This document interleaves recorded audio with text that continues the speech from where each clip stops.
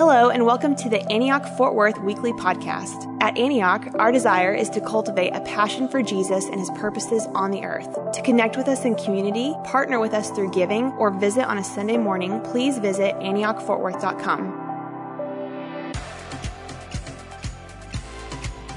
Okay, the book of Ruth ends where Jamie began last week. And he started talking about the begats in Matthew. In fact, one little bit of the begats is right here. Matthew quotes this little bit, and this is the end of the story. This is the family history of Perez. Perez was the father of Hezron. Hezron was the father of Ram. Ram was the father of Amminadab. Amminadab was the father of Nahshon. Nahshon was the father of Salmon. Salmon was the father of Boaz. And Boaz was the father of Obed, and Obed was the father of Jesse. Jesse was the father of King David. Notice anything strange about this list of begats? Well, there are no women. Part of the reason is that the world of the Old Testament is a man's world in which women played very few roles that were considered important. Ruth is a story that stands out because it is a story in which the female actors, the protagonists, play roles that are more important than any others. So, in contrast to the ending of the book where there are no women, the beginning of the book of Ruth wipes out all the male characters and starts with only women characters who happen to talk quite a lot about God and are in fact very important to biblical theologians.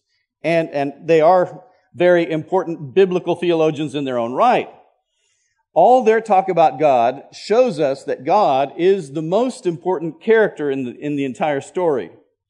Carolyn James, in her book on the book of Ruth called The Gospel of Ruth, and I highly recommend it, says this: God is the true hero of the story. No matter how captivating the other characters may be, our top priority is to discover what the Bible reveals about God. Often, Ruth is viewed as a simple love story, a shining moment in the dark time in the history of Israel. While Ruth does teach us a lot about love, the book is also packed with deep insights about God and his relationship with his people. This can be said about any portion of the Bible, of course. So, whenever we study God's Word, our main quest is always to discover what the author is telling us about God and what God is telling us about himself.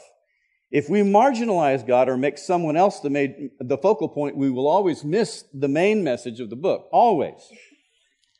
Second, and this is really important, and so you're going to need to put on your thinking caps just a little bit, and that is anytime we study the Bible, especially in the Old Testament, where men and women are involved together, we need to go back to the legacy of Eve for all women. And that's important. What did God give to women at creation? This is also the key to understanding Ruth and Naomi. In Genesis 2, God says that he made Eve to be an Ezer warrior, an Ezer warrior. Say that. Ezer warrior. Okay. And Ezer, that's a Eitzach is in Hebrew, is a powerful Hebrew military term similar to hero, that is used most often in the Bible to describe God as Israel's helper. You see, when we use the word helper in English, generally helper is considered a person of lower status. But in the Old Testament, the word helper, Ezer, represents usually God and always someone of a higher status, except in this case where the formula for equality is used. Ezer kenegedo, Ezer that corresponds to him or that is equal to him, and it comes across, it's just butchered in all of our English texts for the most part. There are some newer versions that are catching up to the understanding of the Hebrew. But God employs this term twice when he creates the woman. He says, the Lord God said, "It is not good for the man to live alone." You see, he needs a hero to save him from his loneliness and himself. Good.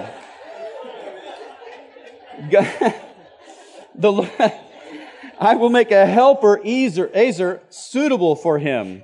The Bible's consistent use of Ezer within a military context has led to the conclusion that God created the woman to be a warrior alongside the man in advancing God's kingdom throughout the earth. This is every woman's calling, regardless of her age.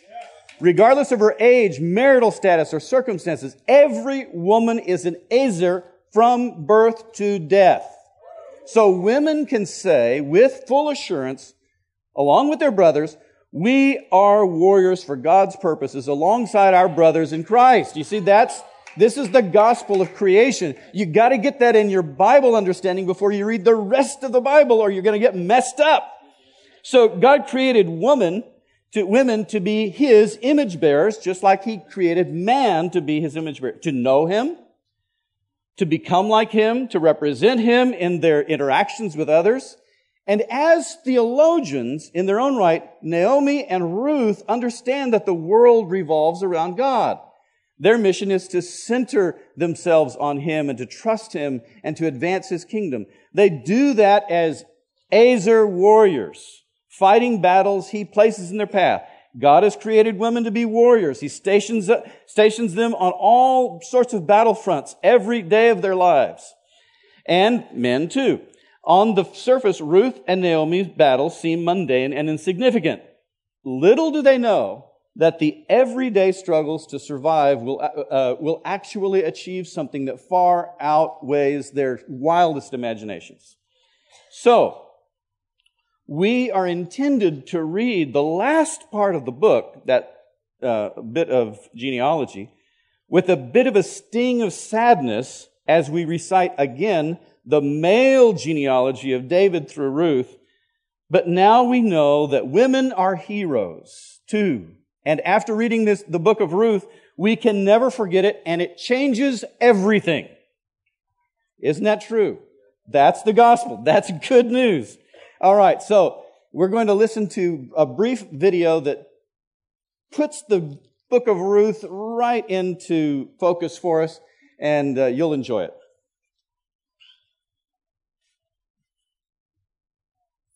The book of Ruth.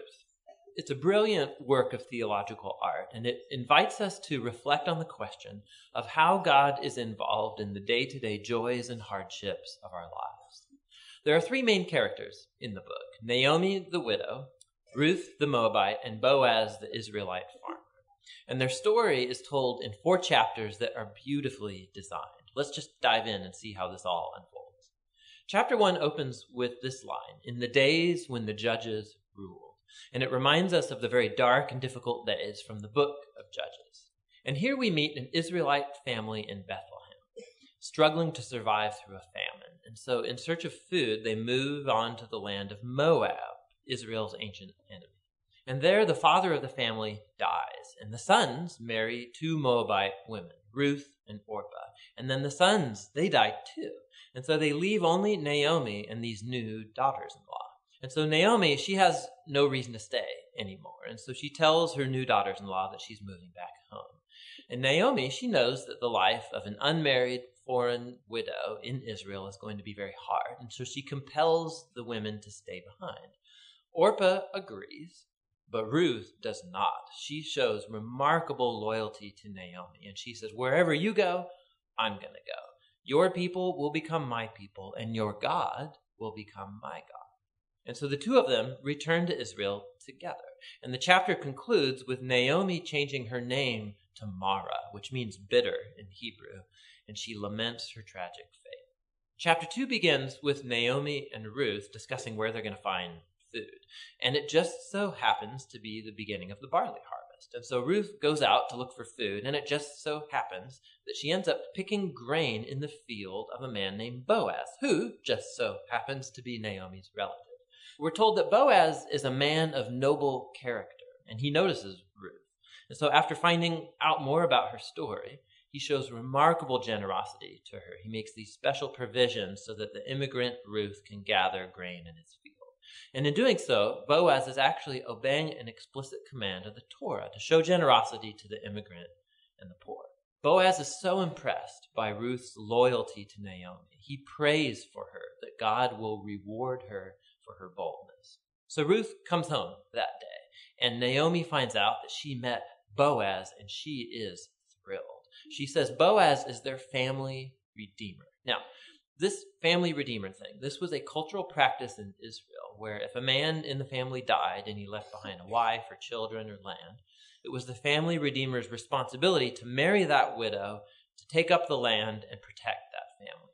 So Naomi, she begins to hope that perhaps there might still be a future for her family. Chapter 3 begins with Naomi and Ruth making a plan to get Boaz to notice their situation. So Ruth is going to stop wearing clothes of a grieving widow, and she's going to show signs that she's available to be married. And so Ruth goes to meet Boaz on the farm that night. And as she approaches, Boaz wakes up and he's totally startled.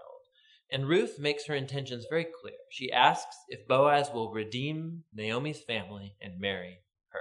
Boaz is once again amazed by Ruth's loyalty to Naomi and her family, and he calls Ruth a woman of noble character. It's the same term used to describe the woman of Proverbs 31.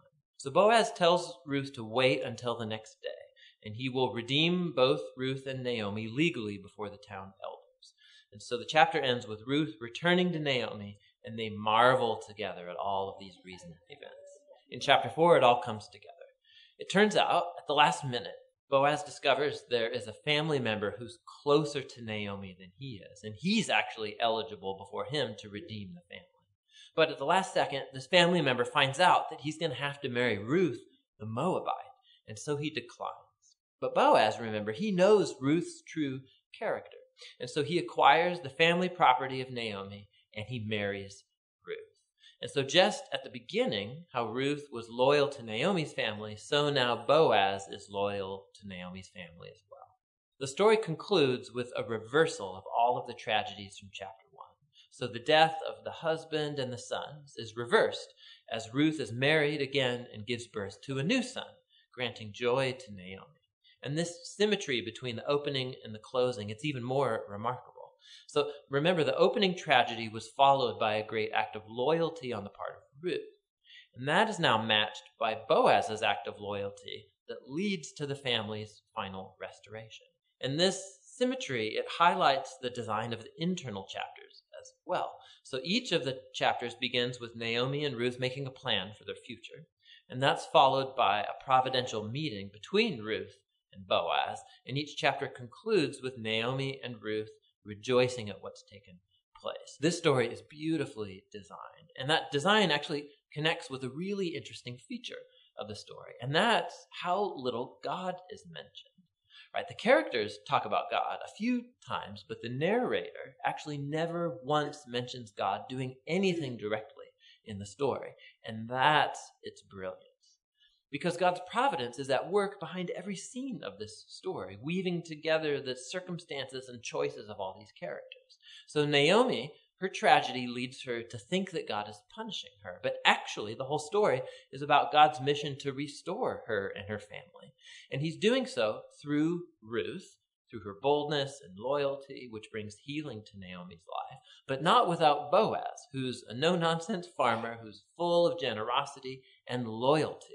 And so God uses his integrity combined with Ruth's boldness to save Naomi and her family. And so this story brilliantly explores the interplay of God's purposes and will with human decision and will. God weaves together the faithful obedience of his people to bring about his redemptive purposes in the world.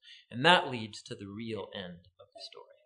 The book of Ruth concludes with a genealogy, showing how Boaz and Ruth's son, Oved, was the grandfather of King David, from whom came the lineage of the Messiah.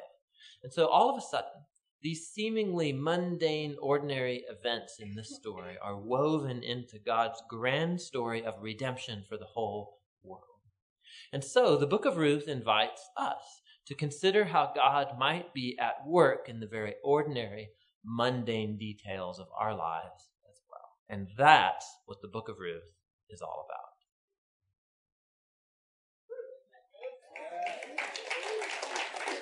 That'll preach. That'll preach, and so much so that this morning when I read the sermon to my wife, she said, "Now what are you going to say?"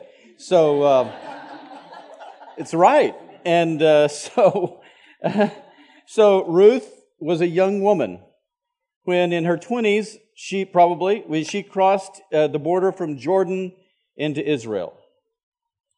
When she did that, she entered a country that had a long history of tensions with her native Jordan. The decision to cross the border into Israel had many cons that were against it. If you were to count pros and cons, there was nothing good about the decision she was making. It came on the heels of a chain of events that cemented her low status in society. No matter which side of the border she chose, she would live in a life of grinding poverty on the margins. No one knows for sure why Ruth married Mahlon, but in a culture in which marriages were arranged to benefit the family by affirming alliances for wealth and business and political power, this girl was married off to a famine refugee. Think about that just for a second. Not exactly what you would call marrying up. The marriage lasted for 10 years, after which time her husband Mahlon died. As difficult as her becoming a young widow was, her widowhood was complicated by the fact that during those 10 years they had not had a single pregnancy, not a single child. She didn't even have a daughter to show for her marriage. She was certifiably barren. No respectable man would want a woman like that because she needed to have sons. And the number of sons that a woman had was the gold standard for measuring a woman's worth in society. So this young woman was a zero, folks. Except for her mother-in-law's failed effort to get her daughter-in-law to return to her own country, the border crossing between Jordan and Israel came off without a hitch. To be fair, the reason her mother-in-law tried her best to dissuade Ruth from going to Israel was not because she was a racist, but because she was a realist. She knew there was no future in Israel for a daughter-in-law in the little village of Bethlehem, that this daughter-in-law who was from a different country, and she only meant to spare her. But once Ruth was in Bethlehem, she had no means of support, so she had to rely on welfare. She ended up as a field worker scavenging for scraps of grain behind harvesters, picking up whatever was left after they had cleared the field, and that put her in the path of a powerful landowner.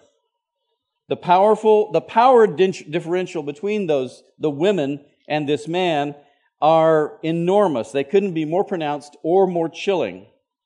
Of course, the undocumented immigrant that I'm describing is Ruth the Moabitess.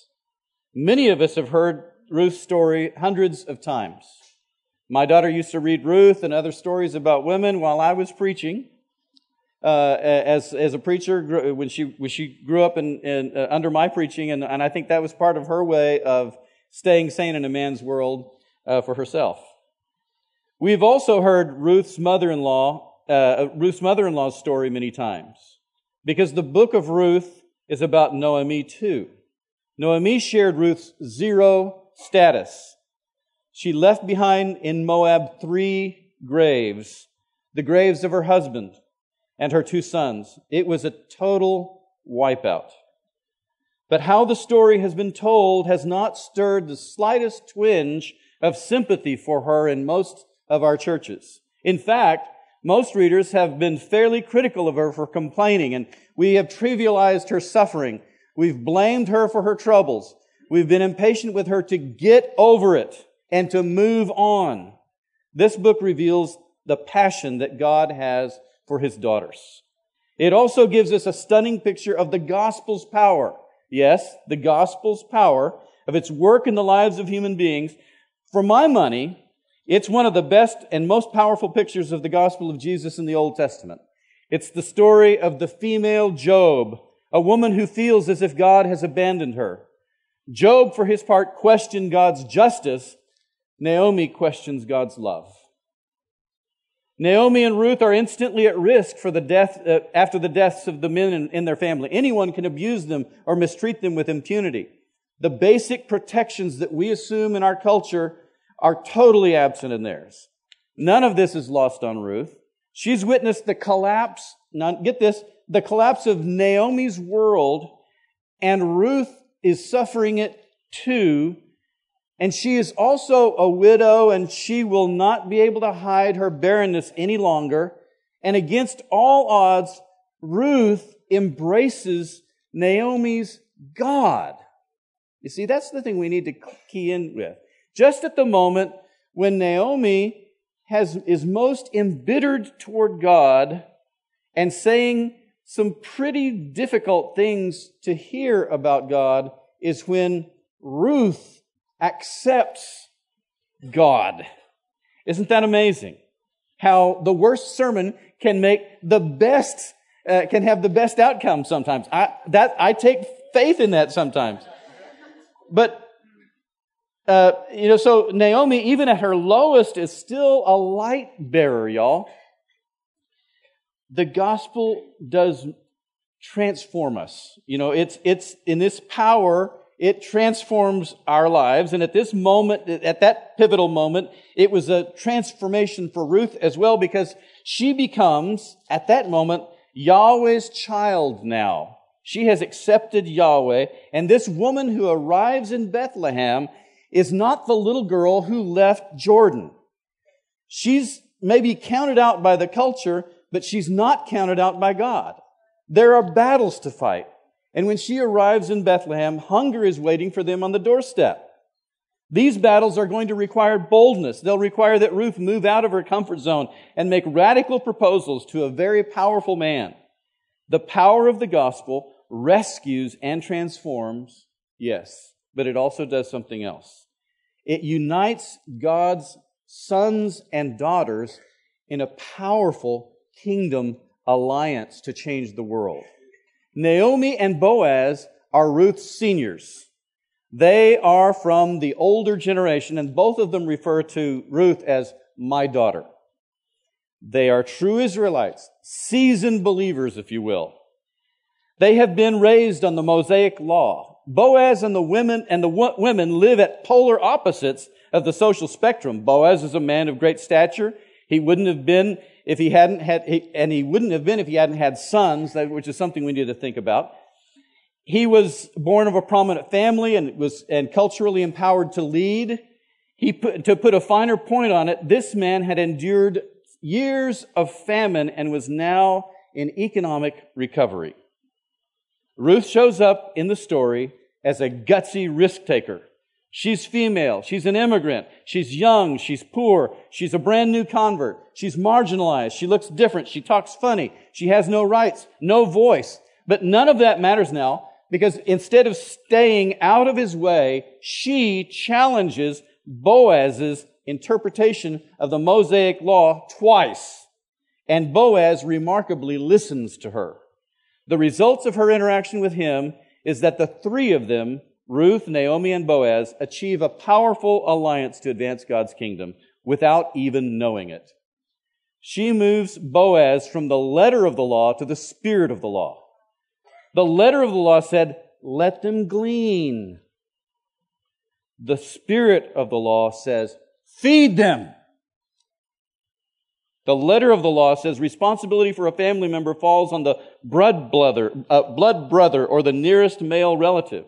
The spirit of the law says God calls His people to care for and sacrifice for one another. In the Old Testament, this story begins to foreshadow the Sermon on the Mount. Boaz discovers through his interaction with Ruth that serving God has infinite possibilities. For example, in the barley field, and he just becomes inventive about how to go beyond the law, which I think is really cool. He issues a series of executive orders to empower her. He authorizes her not to wait until the field is harvested, but to glean behind the harvesters so she can get more. He gives her access to food and water. He bans his harvesters from harming or abusing her in any way, and he issues a standing invitation for her to return. A beautiful picture of a man using his power and position to bless others. Ruth, for her part, takes home 29 pounds of winnowed barley that day. About 10 or 20 times as much as the male day laborers that would have been working in that field. Ruth impacts Naomi too. God answers Naomi through Ruth. You see, she had lots of doubts about God. God has turned His hand against me. God has forsaken me. He's against me. And really, ultimately, is raising that question, is God good for women? That's something at the heart of this, and I think something we need to look at and ask as we read this passage. So she's asked these big questions about God abandoning her and raising His hand against her, and God doesn't send a prophet to answer. He doesn't speak from heavens. He doesn't send a vision. He speaks to Naomi through little Ruth. When Naomi is feeling most abandoned on the road from Jordan to Israel, she is held in a human embrace. Hearing fierce words of covenant love spoken over her by her daughter-in-law. Stop asking me to leave you. Stop asking me to leave you. I will never leave you. God comes to her in the guise of a pagan, Jordanian, undocumented immigrant. And in that sense, Ruth speaks to Naomi for God and becomes also a figure of Christ for us as well. And she is feeling forgotten, and depressed, as she waits for Ruth that day to come home from the gleaning. I'm sure she worries about what would have happened with Ruth during that time. But she comes home not with bruises, not with stories of tears or of rape. She comes with a boatload of barley and meal of roasted grain. And that is the moment when Naomi's hope in God revives. Reassured of God's love for her, Naomi seeks a husband for Ruth. She's not being a matchmaker. She's seeking shelter and support for her daughter-in-law because she knows that Ruth will most likely outlive her. Ruth is Naomi's widow's mite. She is giving her up. And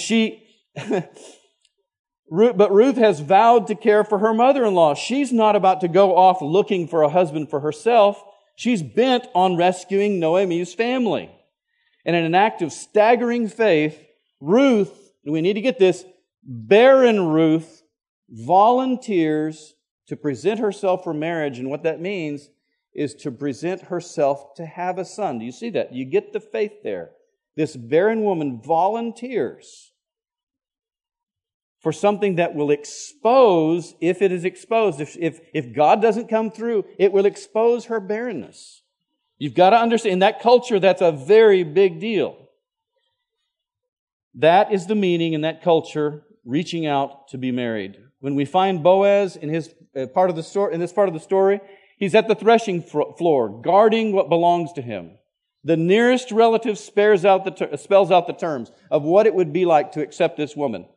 Enormous risks are involved for whichever man accepts that responsibility. The nearest kinsman redeemer will have to do what? He will have to buy that field. He'll have to work that field again, get it up to speed, and get it producing again, and marry the woman, and have a son. And if a son is born to them, then that will be a losing proposition for that family. It's a difficult situation. That said, I detect in that man's words, when he says, I can't do it, a hint of racism, dare I say it? Because why? Yeah, it's true that there were some risks involved. And he's polite. But I've seen in my life that racism hides well behind the mask of legitimate concerns and politeness.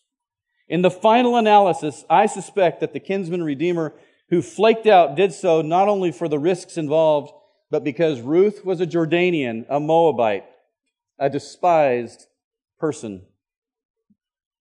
It is interesting to me that the narrator never mentions the relative by name. He only calls him so-and-so. It's the narrator's way who's very intent on remembering the good names of noble people. It's the narrator's way of spitting in the face of that man who rejects his responsibility. But Boaz doesn't skip a beat. There's no racism in his soul, and he gladly sacrifices his wealth. Ruth makes the ultimate sacrifice and gives her son to Naomi. And God redeploys Naomi. She's not worthless. She has a job to do too. She raises her son on the strong theology that she learned in the school of suffering. I think that every time I read this story and go over it with my translation teams, it overwhelms me. It makes me want to think twice before I count anyone out for God's kingdom purposes. There are no zeros in God's eyes. Every image bearer is indispensable. It gives me hope that despite the fall, God's kingdom strategy is still unchanged. He is still in the business of forging potent kingdom alliances between His sons and daughters. And when He does that, the world will know that Jesus has come in His kingdom and that this kingdom is not of this world. And for that to happen, we need a powerful gospel. And that's exactly what we have in the book of Ruth. God bless you. May God bless the reading of and the studying of His Word today.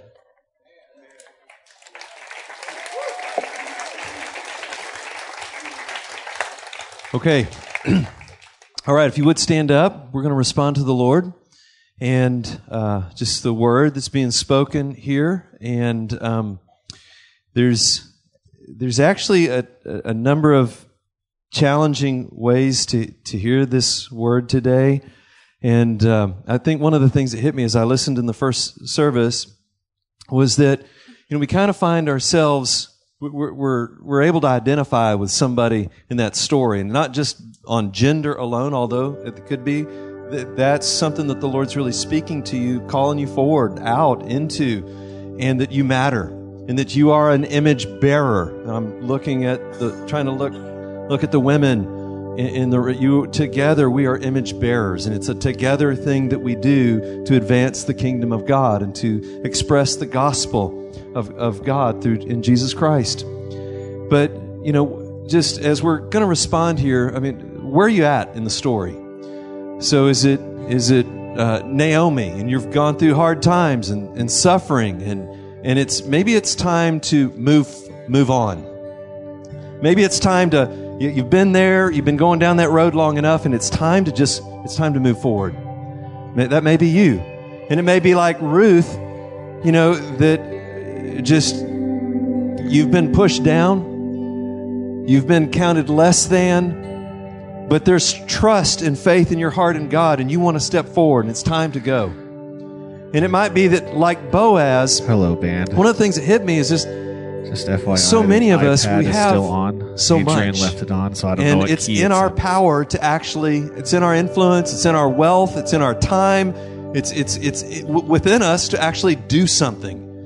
And if that's you, I just want to just ask that we would repent today, that we would align ourselves, calibrate ourselves to what is the Lord saying to us, and how we together advance the gospel of Jesus Christ, how we together proclaim His goodness and His love.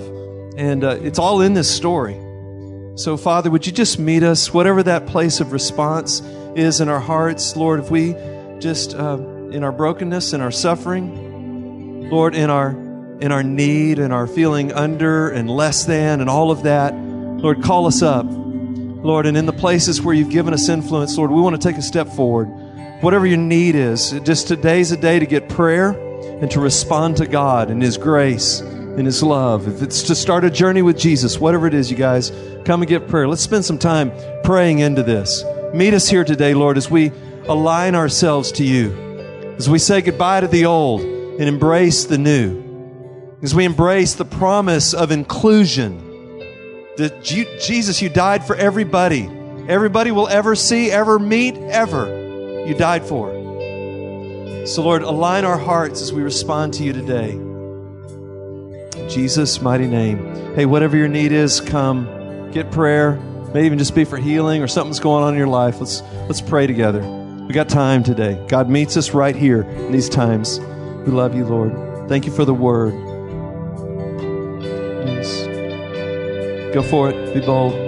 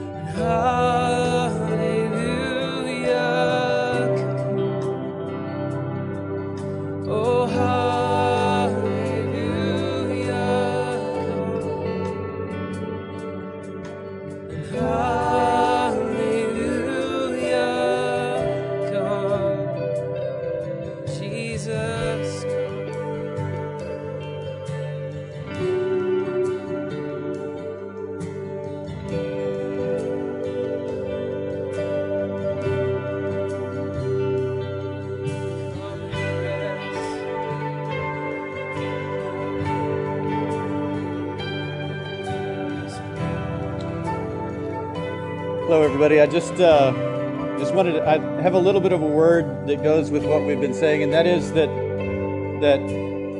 no matter who you are or what's happened in your life, how weak you may feel or broken or confused or lost, God has created you, according to what we've seen in the Bible today, to be a powerful person. To be a powerful person that is able to reach in, connect with the power He's offering you, which is the power of the resurrection. And that's what we really see in the life of Ruth, in the life of all of these, in the life of Israel. We see a resurrection happening. And you may have come this morning with a sense that things have died in your life, that something has died, or that death is hanging around, or that there's this word that I've been hearing that some people have heard. It would be better for me to die. If that is what you've been hearing, I just want you to know that God is giving you good news today. That it's not true.